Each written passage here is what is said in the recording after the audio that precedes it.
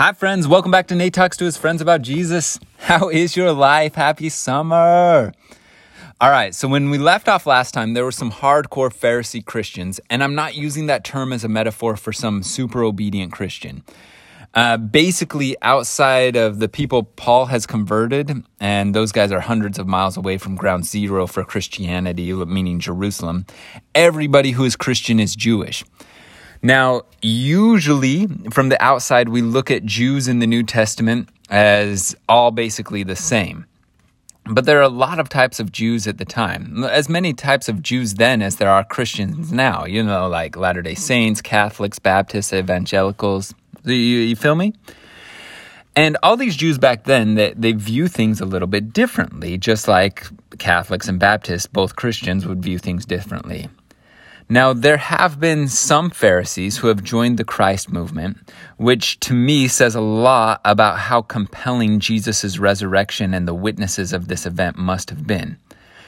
Anyway, these hardcore Pharisaical Jews, of whom Jesus' little brother James is one of them, and again, crazy from everything we can tell, Jesus' own brother didn't believe him until he saw Jesus resurrected from the dead.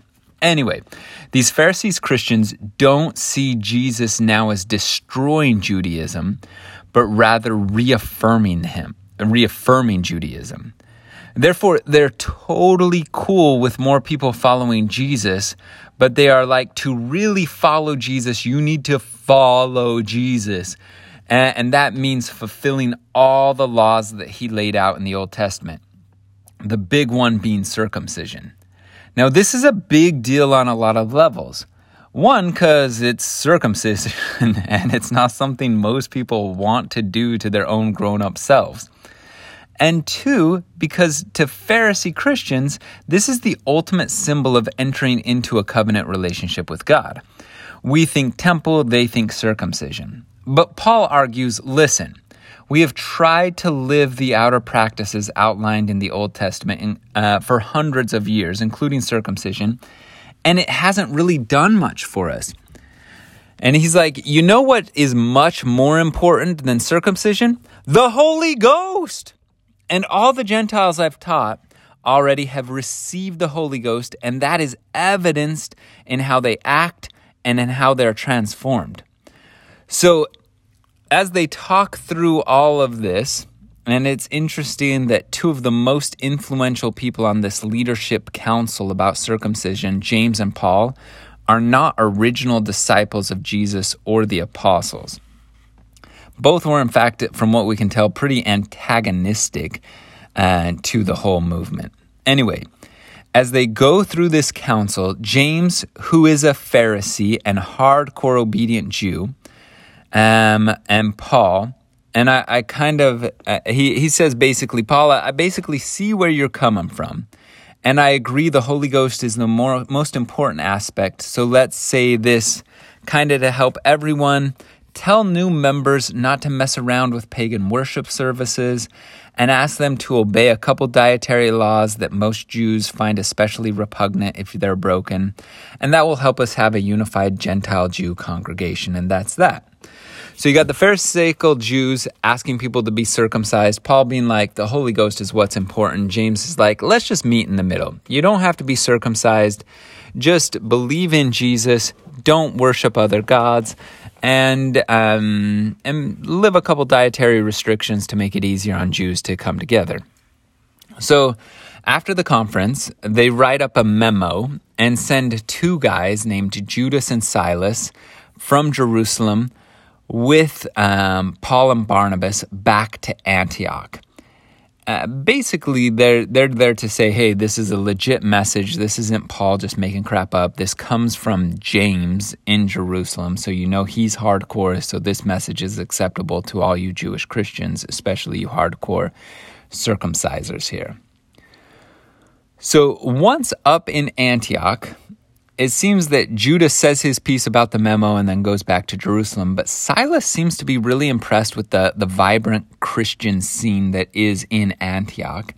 He's impressed with how dynamic the growth is there, so he decides to stay for a bit.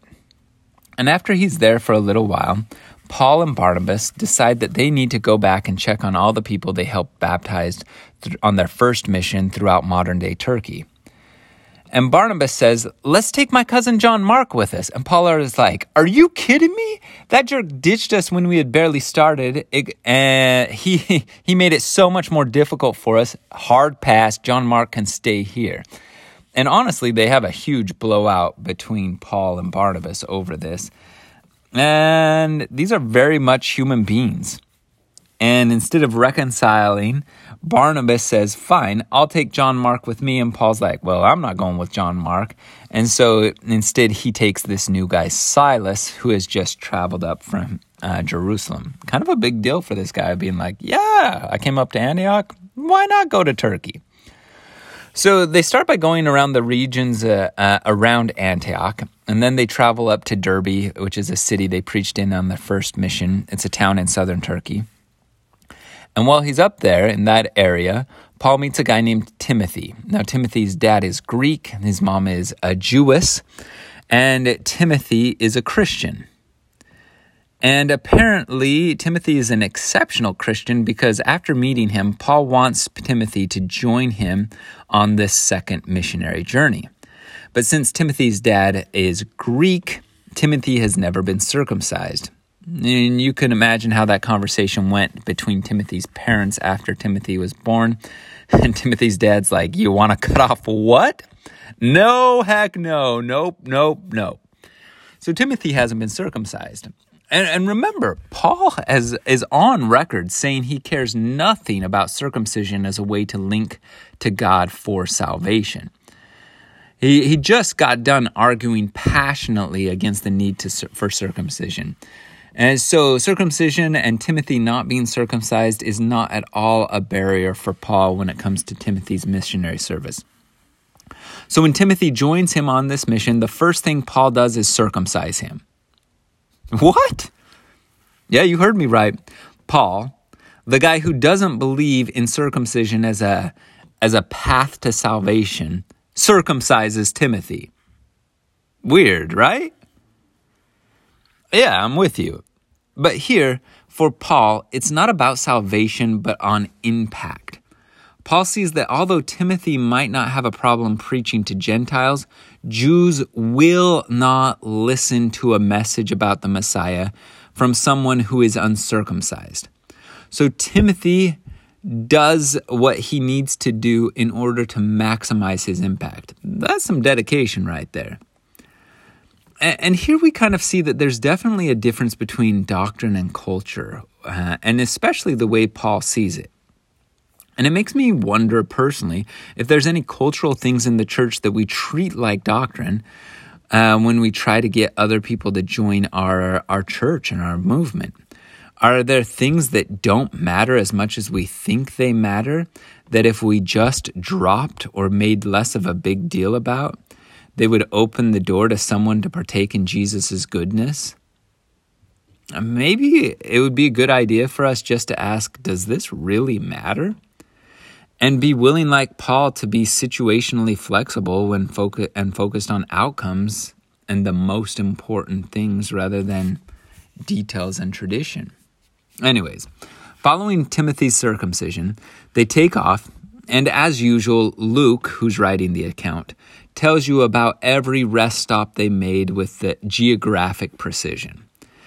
I thought about taking you through each pit stop, but I don't think it even matters. It does, though, show that Luke is trying to report details with precision, and it lets you look at a map and see where their trip is. So maybe you can just do that. Go look at the map. So in time, they get to a city called Philippi, and this is in the northeast Greece. And the Jews in Philippi don't have sufficient resources, apparently, for a synagogue, so they meet at the river, which is a thing, apparently.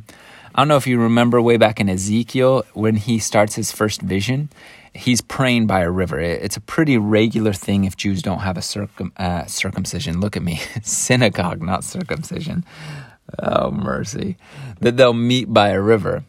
So he's in Philippi. They go down to the river, and they meet some people who are interested in their message about Jesus, including a woman named Lydia, who is a well-off merchant And she has a big enough place that she offers these guys some hospitality and says that they can stay in her house.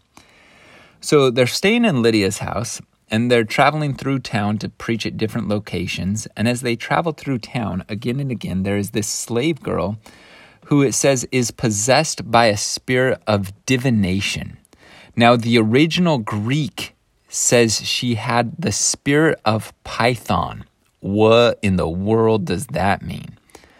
Well, Python was a big old snake. You knew that, but this way back in mythology, it's a big old snake, believed to be a child of Gaia, a child of the earth, right? We're talking back in Greek mythology. And this snake, Python, would give oracles or prophecies about the future from Delphi.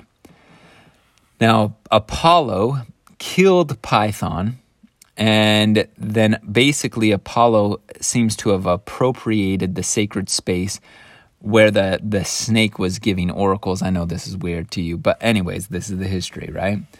And so now, after Apollo kills Pythons, instead of a snake giving a prophecy, it's a woman, usually a priestess here. She would go into a hallucinatory trance when somebody asks her about the future, chew leaves from a laurel tree or inhale its fumes going into this prophetic-induced trance. Then she would speak in tongues, and the priest there would interpret it, and people would leave happy because they were made sure about their question. However, usually she would pronounce her prophecy in highly ambiguous verse, so regardless of what she said, it would come true. Anyways, this slave girl is not in the sacred space of Python back in Delphi, but seems to have some talent for pronouncing oracles. And so her owners, remember she is a slave, are using her pronunciations to gain profit. So that's what they mean when it says that she has the spirit of Python. That's the history on that. So every day when Paul and Silas are walking through Philippi, this girl calls out from the market where she works, "These men are the servants of the Most High God, which shew unto us the way of salvation." And she does this several days. Paul finally is grieved by this, sick of it, and turns to the girl and says, "I command thee in the name of Jesus Christ to come out of her." And he came out the same hour of that girl. What do we make of this?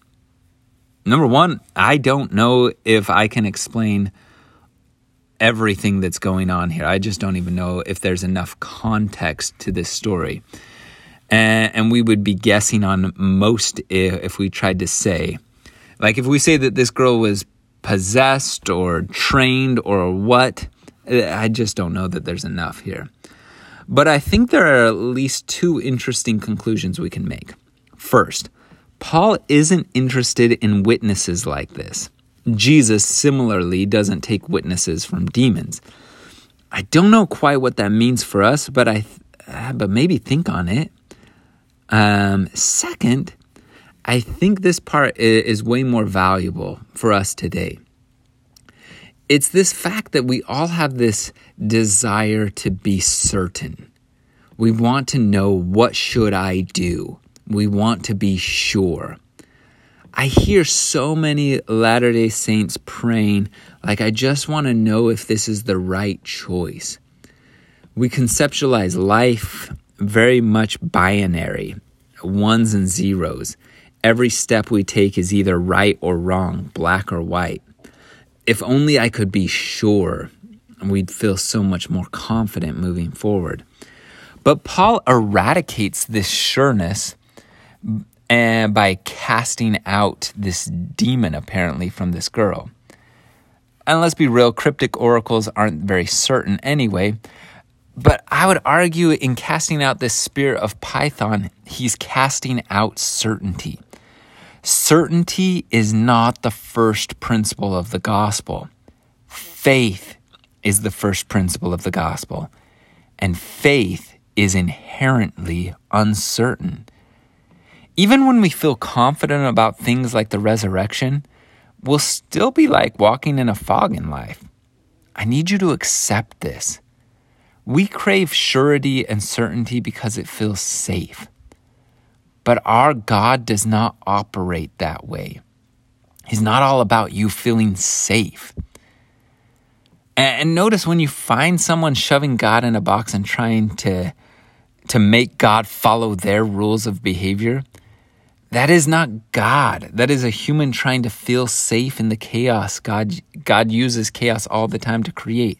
So I'm asking you, accept a little bit this chaos, accept uncertainty, and replace the sureness that you feel like you should feel with trust and faith.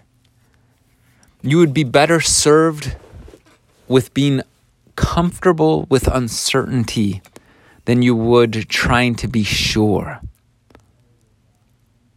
I know that's hard, but that's what Jesus is asking us, and I think that's in part what Paul is teaching us.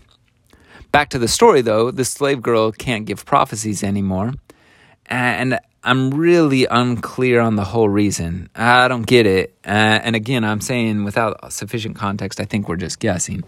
But the result is she can't divine the future and her owners can't make money off her in the same way. So they stir up the ruffians in the city saying that Paul and Silas are anti-Roman lawbreakers. And the mob gets a bit crazy. They go grab Paul and Silas. I don't know how Timothy and Luke escape, but they do. And then the town magistrates get caught up in the frenzy, rip Paul and Silas's clothes right off there in public, and they are whipped. Oh, they're beat. They're whipped till they bleed. Nothing in your comfortable suburban existence comes close to comparing, I'm telling you. Then they're put in a dungeon with their feet stretched out in a stockade, uncomfortable and cramped, unable to lay on their backs because they're whipped bloody, but likely forced to lay because of the way their feet are bound in one spot. And you know what they do? They sing praises to God. That is agency. That's not safety. That's not security, but it is freedom. Paul is demonstrating a very different form of liberation from the one your natural man wants. And while they're there singing praises, there's a great earthquake, so that the foundations of the prison were shaken. And immediately the doors were opened and everyone's bands were loosed. Now, if Peter is in this jail, yoink, he's gonzo. He's done it more than once. But the dungeon master, seeing the problem, is about to commit suicide because he failed at his job and things are going to be terrible for him. But Paul, when he sees this, is like, hey, don't commit suicide. We're still here. Don't do it. And there's something in the interaction that convinces the jailkeeper that these are emissaries of divinity. And so the jailkeeper comes and kneels before Paul and Barnabas and says, Paul and Silas and says, "What must I do to be saved?" And Paul says, "Believe on the Lord Jesus Christ that thou may be saved, thou and thy house." What is our message? The Lord Jesus Christ. Believe in him. Don't get too far off from the weeds from that. So then the prison keeper washes their wounds, gives them food, listens to their message, and is baptized. And by the time the morning comes, the magistrates to the city, having no real reason to keep Paul and Silas in jail, send a message to release them. But Paul has said, "They have beaten us openly, uncondemned, being Romans." Both he and Silas apparently are Roman citizens. "And have cast us into prison, and now they are trying to send us out the back door like nothing happened? Heck no! They can come in person and get us out."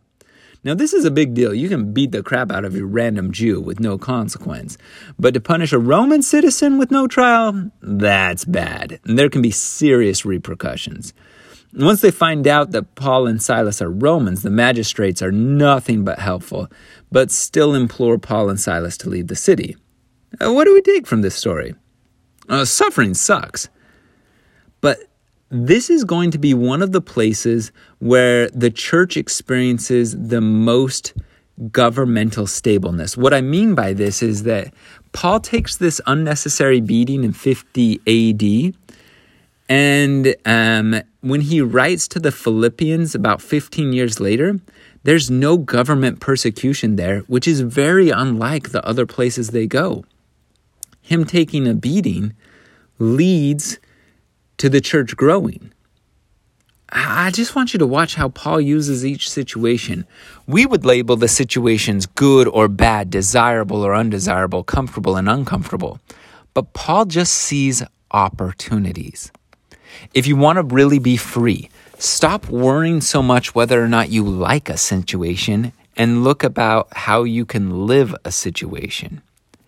So even once they're out of jail, they leave Philippi and they travel west and they end up in a town called Thessalonica, where they go to the synagogue for the first 3 straight Sabbath days, and they preach from the scriptures that the promised Messiah, the promised true king and high priest, is actually meant from the scriptures to suffer to the point of death, and that the true liberation of this Messiah came from him not only dying, but being raised from the dead.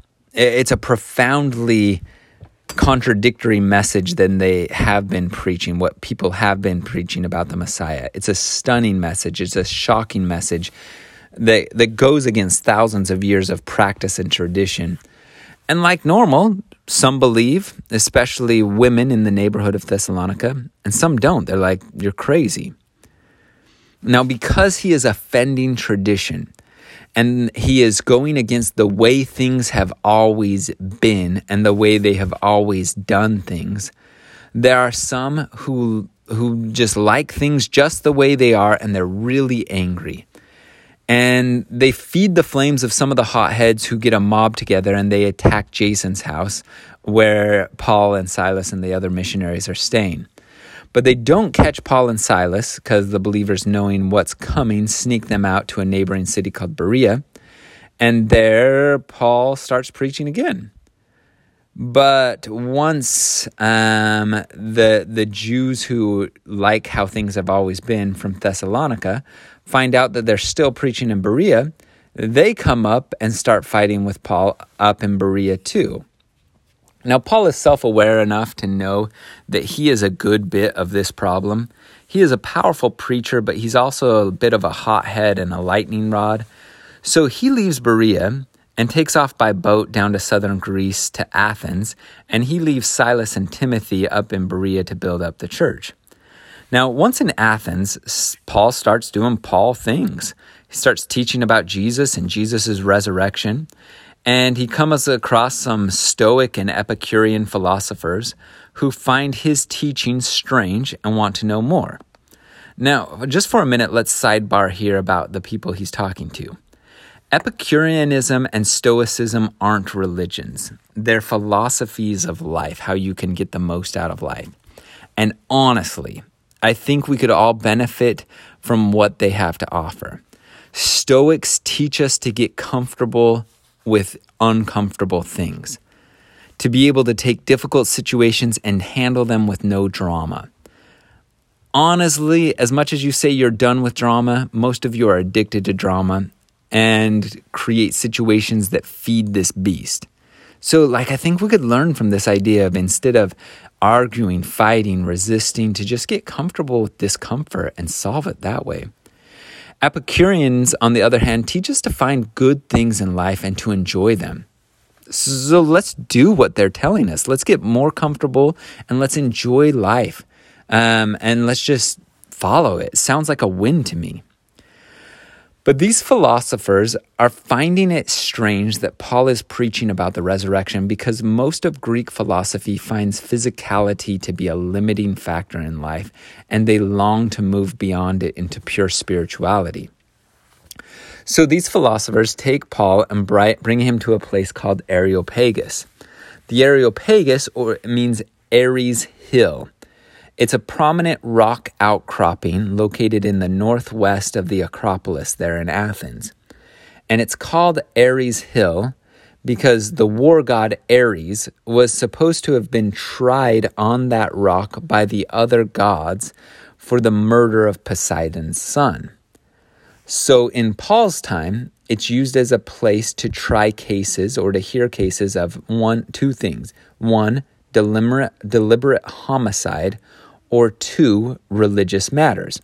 Now, Paul hasn't committed homicide, but this is a religious matter, a religious trial, if you will. And so he's brought to this place, And they begin by saying, we want to know about this new doctrine that thou teachest. So then Paul stands up on the midst of Mars Hill, and I know we said it was Ares Hill before, but it still is Ares Hill. It's just now that the Romans rule, everything instead of the Greek war god Ares is the Roman war god Mars, same diff, right? So in Mars Hill, Ares Hill, same diff.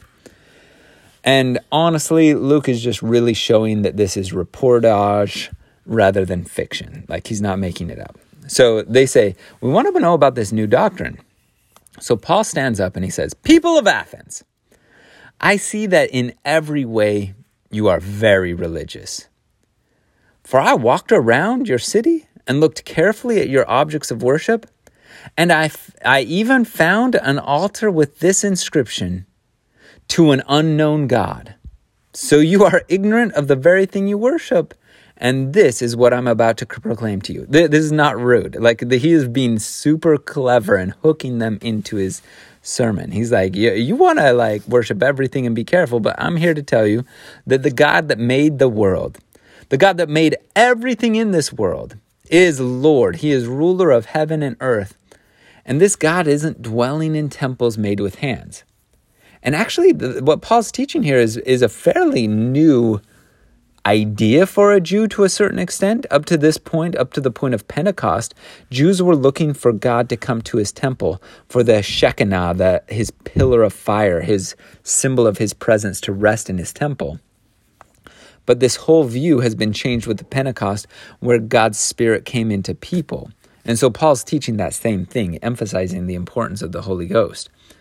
And he says, God isn't worshipped with men's hands. He doesn't need anything. He's the one that gives us everything. He made all blood. He hath made of one blood all nations. It's this beautiful sentiment. He's like, I'm Jewish, you're Greek, but we're one nation under God, one kingdom under him. And God has determined the times. He's appointed the bounds for your habitation. God knows you, and he knows where he puts you. And he says God wants you to feel after him. God wants you to find him. And God's not far from any one of us. It's such a beautiful preaching, right? He's like, God created everything. He created you. He knows you. We are his offspring. And he's teaching it in a very appropriate way to a bunch of people that believe in demigods like Hercules. But he's saying it's not an exclusive group like Hercules. You are the children of God. You are the offspring of God. And if we're offspring of God, we shouldn't be thinking of God like gold or silver. We shouldn't be thinking of God as statues. God in the past God is commanding you to change, to go beyond this concept and come into him. And he has appointed a day in which he will judge the world in righteousness by that man whom he hath ordained, wherefore he hath given assurance unto all men in that he has raised them from the dead. And he's saying, hey, listen, one day you're going to come back to life. They don't believe this is a radical message. And he's like, and God is going to help you. He's going to judge with righteousness. He's going to look at what you need and provide a way forward. And that's his message. He's saying, hey, listen, here's what I'm about. You are really a child of God. God knows where he put you, and he's wanting to help you take this next step and grow. And when they heard it, some listened and some don't. That's just kind of how it is. And there's even one guy who was kind of a judge at this religious hearing, Dionysius. He becomes the first bishop of Athens after Paul leaves. He becomes a major leader in the church after hearing Paul's expression that we are children of God and God wants to lift us and help us. After teaching in Athens for a bit, he goes off to another section of Greece called Corinth. This is west of Athens. It's the big island at the south of Greece. And when he's there, he finds a Jew, because he always starts preaching out to Jews, named Aquila, born in Pontus. This basically means they're an immigrant from a region in northern Turkey, way up bordering by the Black Sea. And Paul has this interesting pattern of finding success with immigrants who need a community, right? And Pontus is lately come from Italy with his wife Priscilla, because that Claudius had commanded all Jews to depart from Rome. We'll talk more about that in the book of Romans. So it's not just that this guy Pontus is an immigrant, but he has had to move again because of difficult circumstances and needs some peace. Like, if we really want to be effective in spreading this message, like, we need to go to those who, and focus our energy on those who are willing to listen. And as Paul meets them, becomes friends with them, they believe in him. He starts living with them. He's of the same occupation. They're both tent makers, which makes pretty good money because, Roman army needing tents and stuff. And he goes out, and after he's done with working and works on his life mission, which is to preach about Jesus, he goes to the synagogue. And finally, after a while, Silas and Timothy, who were up in Berea, meet him down, and they join in and talk about Jesus is the Christ and his resurrection. And Corinth seems really like a good place to teach, and they don't hit on too arduous of persecution up front, so they stay there actually for 1.5 years teaching. But nothing gold can last. Finally, some of the Jews have had enough. They riot, they grab Paul, and they take him to the city leader and say, "This fellow persuadeth men to worship God contrary to the law." They're always looking for a way to accuse him. And just as Paul was about to speak, Gallio, he's the city leader, says to them, "If you Jews were making a complaint about some misdemeanor, or even some felony, some serious crime, it would be reasonable for me to listen to you. But you're bringing him to me about questions about words and names in your own law. Settle the matter yourselves. I will not be a judge of such things." And he drives them off. Then the crowd that hears these things takes Sosthenes. He's one of the leaders of the Jews who's spurring up this persecution. They take him and they beat him in front of the proconsul. And Gallio is like, "Whatever, dude. If you wanted to get your friend beat, Paul beat, that's on you, man. You reap what you sow." So Paul stays there in Corinth a good little while and then decides to go back home to Antioch. Not like his original hometown of Tarsus, but Antioch has become like his real Christian home. It's his new home place. And he takes Priscilla and Aquila with him. Notice her name is written first. This is not normal. It seems to imply her status and importance in the work. And that's really valuable. You're going to notice Paul over and over uses women in the service, in the preaching, in the delivering of messages. And Priscilla seems to be one of these really valuable messengers. This is not the idea or tone we sometimes get from the scriptures, but if you're paying attention, it's there. And it's kind of crazy to me that Priscilla and Aquila are just willing to move again, right? And Paul, at this point, is keeping a vow. We'll hear more about this head-shaving vow later. Most likely it's a Nazarite vow because that's the only one that involves shaving your head. Usually you shave your head at the start of the vow and then you shave at the end of the vow, and the hair is offered as a peace offering to God. And so in addition to shaving your head, you would usually stay away from wine. You'd also stay away from grapes. My wife is always staying away from grapes. And then you would stay away from any contact with dead bodies. It's kind of like supercharged fasting. It's like fasting on steroids kind of deal. Not that you're going hungry all this time. It's just different ways to show your devotion to God. Now, there are some Nazarites for life. This is not Jesus of Nazareth. That's a city. This is a Nazarite vow. You get like guys like Samson. He breaks it all the time. John the Baptist is probably a Nazarite for life in some way, but this is only a temporary vow, right? So they travel over to Ephesus. he actually leaves Priscilla and Aquila there in Ephesus to build up the kingdom, and then they sail home from Antioch. And he spent some time there in Antioch, but then he starts traveling and preaching again. It's like he gets home and he's like, he can't sit still anymore. He used to have a regular life, but now his life is preaching, period. It's what he's dedicated to. So he takes off again on another mission.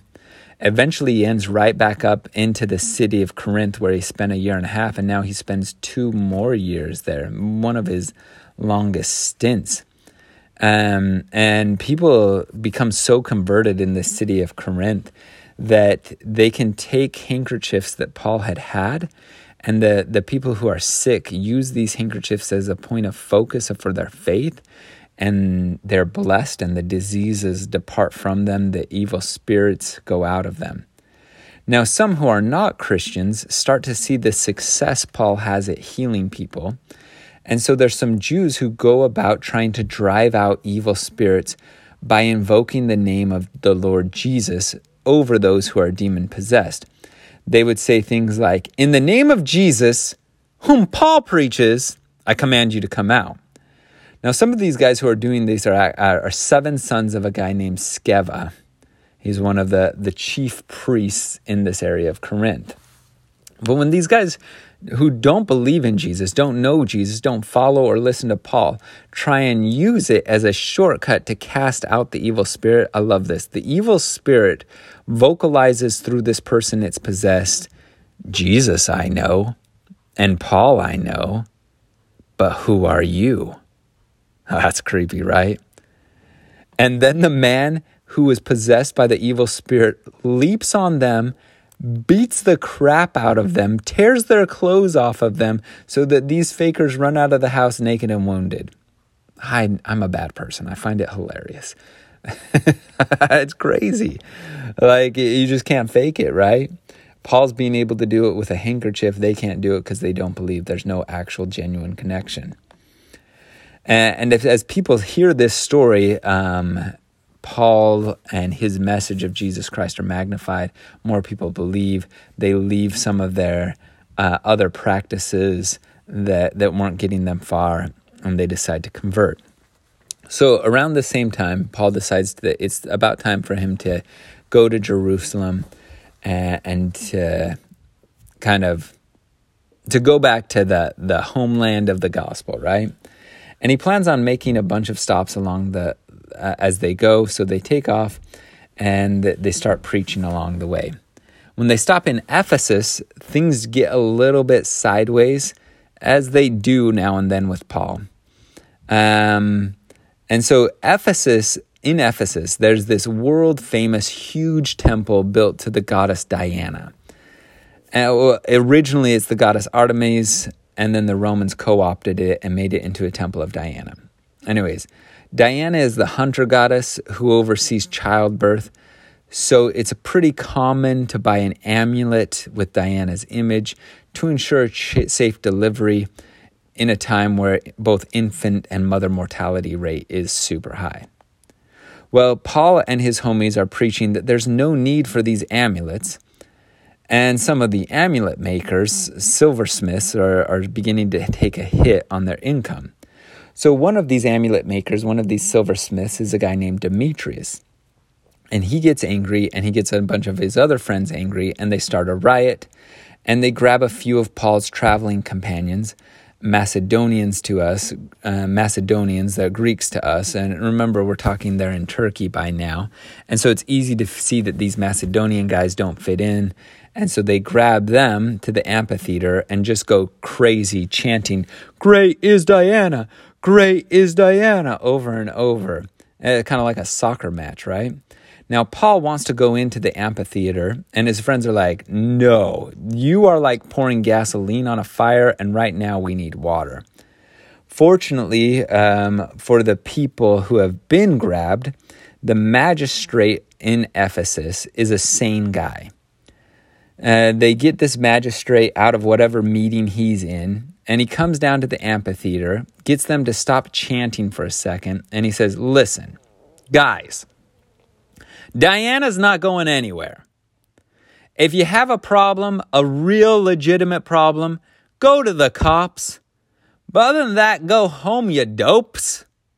And fortunately, his authority and sanity win the day. They release the captured missionaries, and Paul continues his slow roll down to Jerusalem, stopping at a bunch of cities, including Philippi, where he was beat for casting the spirit of Python out. And now there's a thriving Christian community there. And as he's there, he's giving a speech, and he speaks from dinner time clear till midnight. And there's one guy named Eutychus who's listening to his speech, and he's speaking just for hours, and he falls asleep. The problem is he was sitting up in the upper chamber in a window, and honestly, I don't blame him. Seriously, our talks are so long and boring, and Paul is just going on and on. But he falls asleep, and he falls from the third loft, and it looks like he's dead. But Paul embraces him and says, "Don't worry, there's life in him." And then Paul keeps talking until the break of day. He keeps going for like 6 more hours. The stamina to talk that long and the stamina to listen, I don't know. But fortunately, Eutychus is alive. They're comforted, and Paul and his companions take off. More cities, etc., etc. And as we're going along, we get this constant stream of people telling Paul it's a bad idea to go to Jerusalem. He ignores them.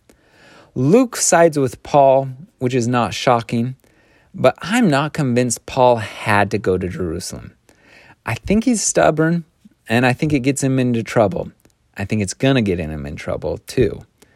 That doesn't mean God doesn't use the experience, but it doesn't also mean that it has to happen this way, that it's going to happen. It doesn't mean that Paul has to go to Jerusalem. After a bunch of warnings, Paul ends up in Jerusalem anyway. He meets with the church leaders there in Jerusalem, and basically they say the same thing that everyone along the journey has said. They're like, people are going to wig out when they hear you are here. So they convince Paul to go to the temple and to purify himself of this Nazirite vow. They want to show him as someone who is completely an Orthodox Jew, which in his mind he is. But I don't know that he thinks that this matters as much as everybody else thinks it matters.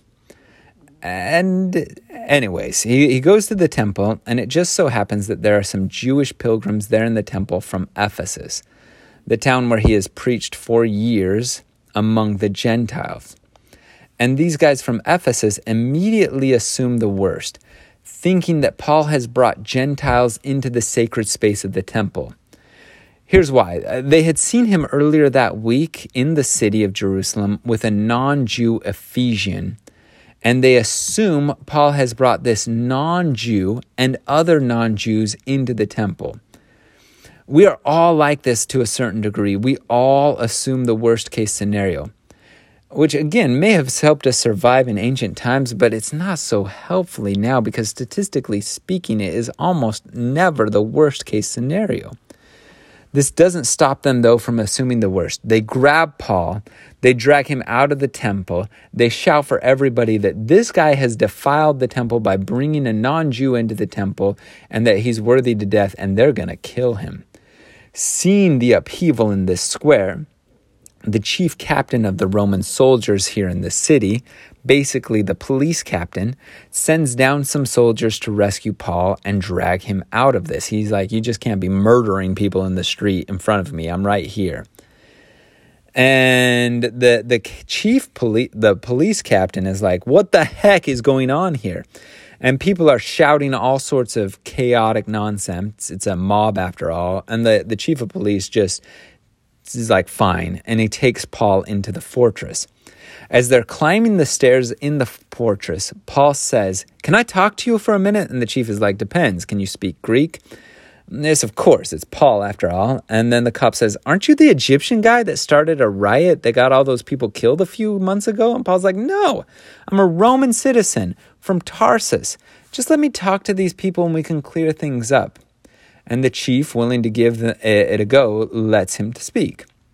So Paul stands on the wall of the fortress to this huge group of Jews gathered for a holiday celebration, and he starts speaking Aramaic to the crowd. And Paul is quick, man. He goes from Latin, Greek to Aramaic, 1, 2, 3, all in a row. Just fluently, very bright guy. But he's just so bold speaking to this audience. And if you thought he came on strong up to this point, you ain't seen nothing yet. Wait till next time. In the name of Jesus Christ, amen.